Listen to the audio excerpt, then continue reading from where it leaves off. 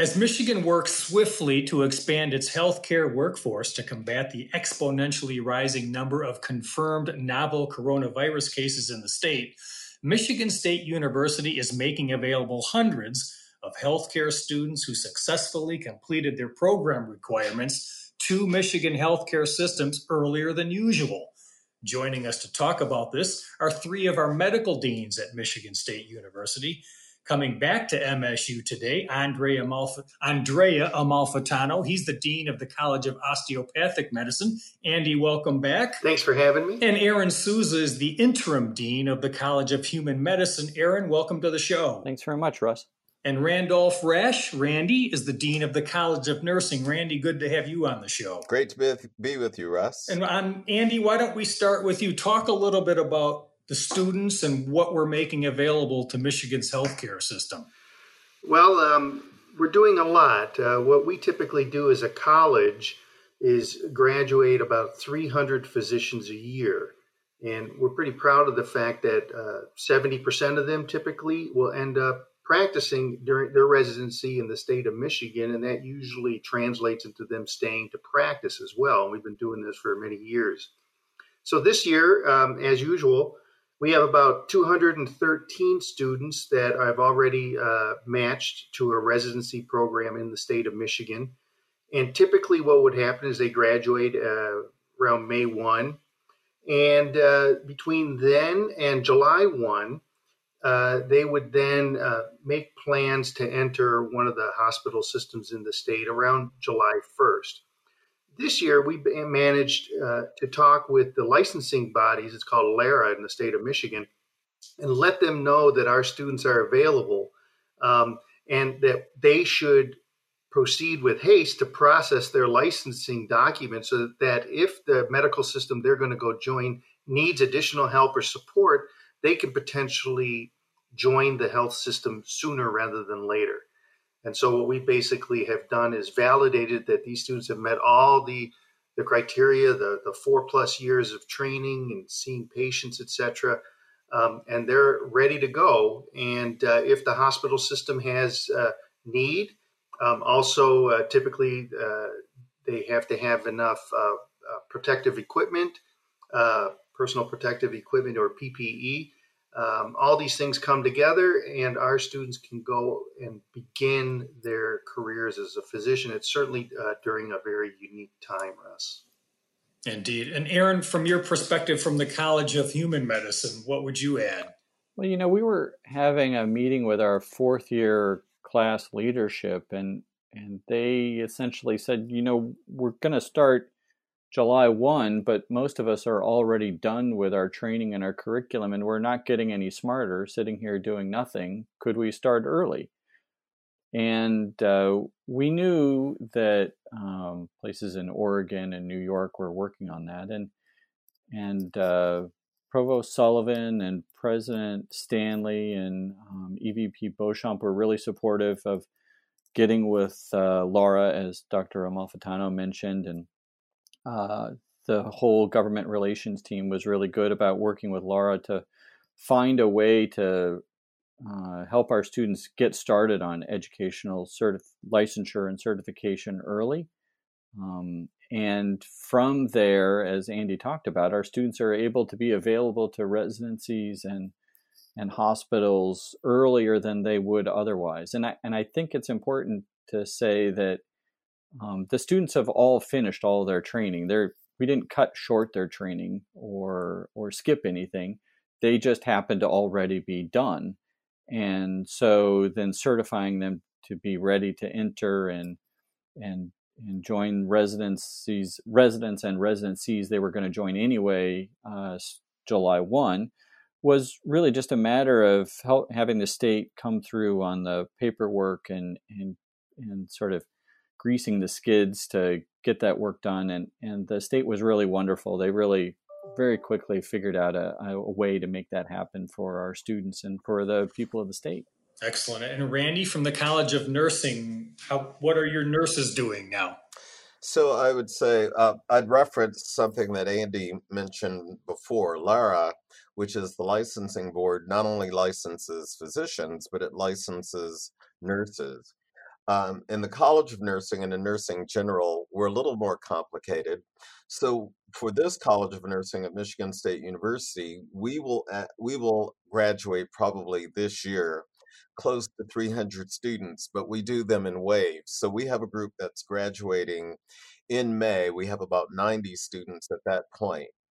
One of the things that the Lara has allowed us to do, similar to medicine, is that we can certify that students have completed their requirements for licensure, and the board will issue them a license permit that allows them to work as nurses until they sit for the examination and are officially licensed as registered nurses.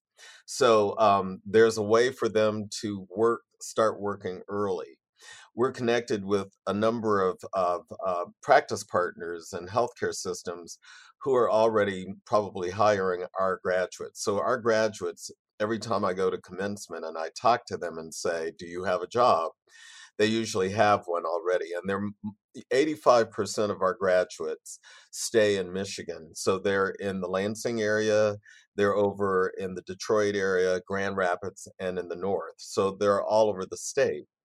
These are the students who are about to graduate, and as I said, we have about 90 completing in May, but we will have another group at the end of the summer and another group at the end of December.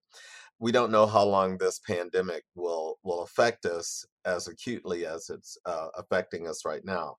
We have another group of students who are students in the program who are studying, but because of the way they're educated, they can work in hospitals as patient care technicians under the supervision of a registered nurse. So they already know how to give care in the hospitals. And our partners in healthcare are very interested, especially right now, in hiring our students because they know how to give care under the direction of a registered nurse. So we have that group, and so with the group that's graduating and the group that could be hired, we're probably over 100 or so students immediately that would be able to work in some way. As I say, depending on, and I suspect that this will have some continuing impact even as the numbers drop of the infected. But we have folks that will be graduating in August and in December. We have another group of students who are advanced practice nurses, and those are clinical nurse specialists, nurse anesthetists, and nurse practitioners. The nurse practitioners and the clinical nurse specialists, especially, actually all of them, the board has just identified a way that they can go into practice earlier and has broadened the range of things that they can do in practice. So our nurse practitioners tend to be in primary care, but we have some, the clinical nurse specialists and the nurse anesthetist, who work inside the hospital systems, inpatient, providing care. We have probably 100 of those students as well who are at various stages. Those students, though, are also already registered nurses. So all of them are already on the front lines of providing care as registered nurses. Included in that group are registered nurses who have an associate degree, but they're with us at Michigan State University to get the Bachelor of Science in Nursing. So that latter group, that advanced practice group, and the RN to BSN students are already registered nurses. So these are students at Michigan State University who are already licensed as registered nurses and are out there on the front lines providing care. So we have a group of students who are about to graduate. They will be able to start practicing early under the widened scope that Lara has identified for graduates having a permit to practice. We have students in the college who can be hired while they're students to provide personal care to patients under the direction of registered nurses, usually in hospitals. And then we have the advanced practice group, which was the latter group that I spoke about, who are already nurses out on the front line. And Andy, what else would you like us to know as we move forward related to this crisis with your college? Well, a couple things. One is that we traditionally, as an osteopathic medical school and the tradition of the profession is to gravitate towards primary care. And so the majority of our graduates tend to move on into programs like family practice, pediatrics, internal medicine. You can even roll psychiatry in there, emergency room medicine. These are going to be the folks that are on the front lines, if you will, taking care of individuals with, be it coronavirus or influenza or any of the other health needs that they have, that our citizens have. They'll be there. So that's a critical point. The other thing I'd like you to know, our listeners to know, is that students, we took as a precautionary measure when the COVID-19 crisis began.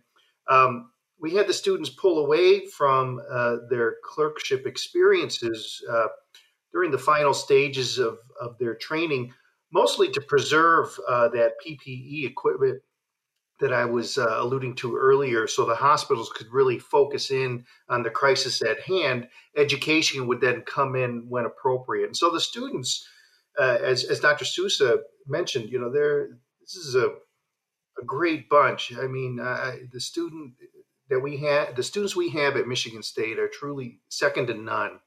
It's such an honor to be able to lead a college, and I'm sure my colleagues will agree. They go out and they've sought out all kinds of venues to help, whether it be phone triage at our health clinic, directing patients to potentially, if they do have symptoms consistent with coronavirus, to the appropriate venue. They're volunteering. We have a street medicine group in Lansing and Detroit where our students volunteer to take care of the homeless and indigent populations and are providing telehealth services during this time. Their needs don't stop during a pandemic, and the students address that. They've been collecting equipment, protective equipment, and other needs, and delivering it to the hospitals at all of our 3 campuses, at East Lansing, at the Detroit Medical Center, at the Macomb University Center. And then we have faculty doing a number of interesting and impactful activities, such as Dr.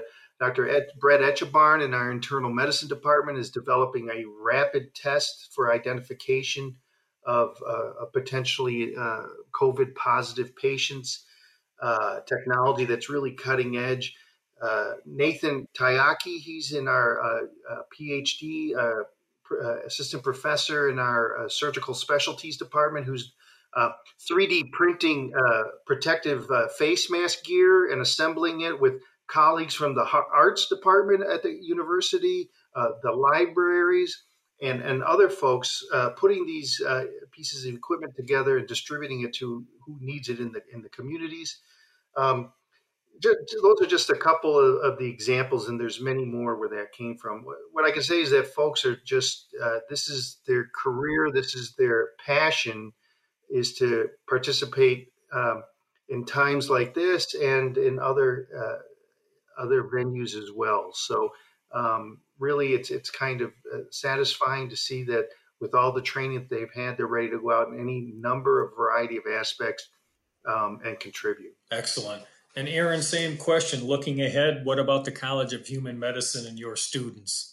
Well, so I mean, I think the first thing is that I think that the health colleges have been working really well together to address the challenges of this. Most people don't know that Michigan State, including all 3 health colleges, is the largest single provider of physicians and nurse practitioners in the region, which means that if you have COVID-19 and you go to the hospitals here, there's a pretty good chance that it's a Michigan State physician or nurse practitioner who would be taking care of you. So much of what our departments and faculty have been doing is trying to figure out how to make sure that we have enough people on the wards to take care of folks. So, the emails I was getting last night from my colleagues in internal medicine were about the protocols that we use to take care of patients with COVID-19. So, I want to pay proper respect and appreciation to our folks who are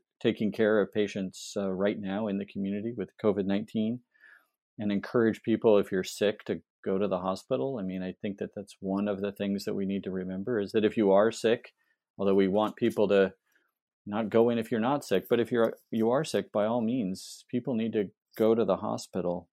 And then beyond that, there have been, the university has developed drive-through testing on campus for COVID-19. MSU Extension and Engineering and the vet school, the health colleges have come together to really impressive work around PPE sterilization. Dr. Amalfitano was talking about how important preserving that personal protective equipment is to caring for patients and keeping healthcare workers safe. And the university has really done, as a group, cutting edge work that I think others around the country will pick up. And there are new tests for COVID-19 coming out of the vet school, the osteopathic school, CHM.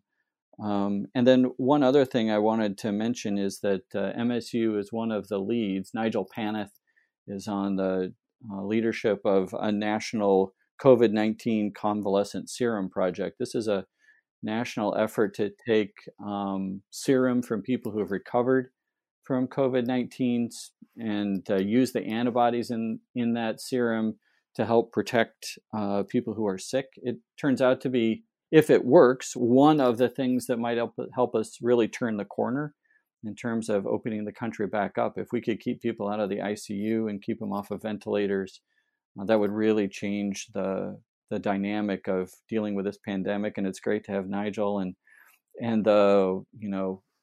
on that leadership and have us be a part of this national effort, along with folks like Johns Hopkins and Mayo and folks like that. So I think that the university is really showing what a land-grant institution is all about, how we're a part of the scientific safety net for the country.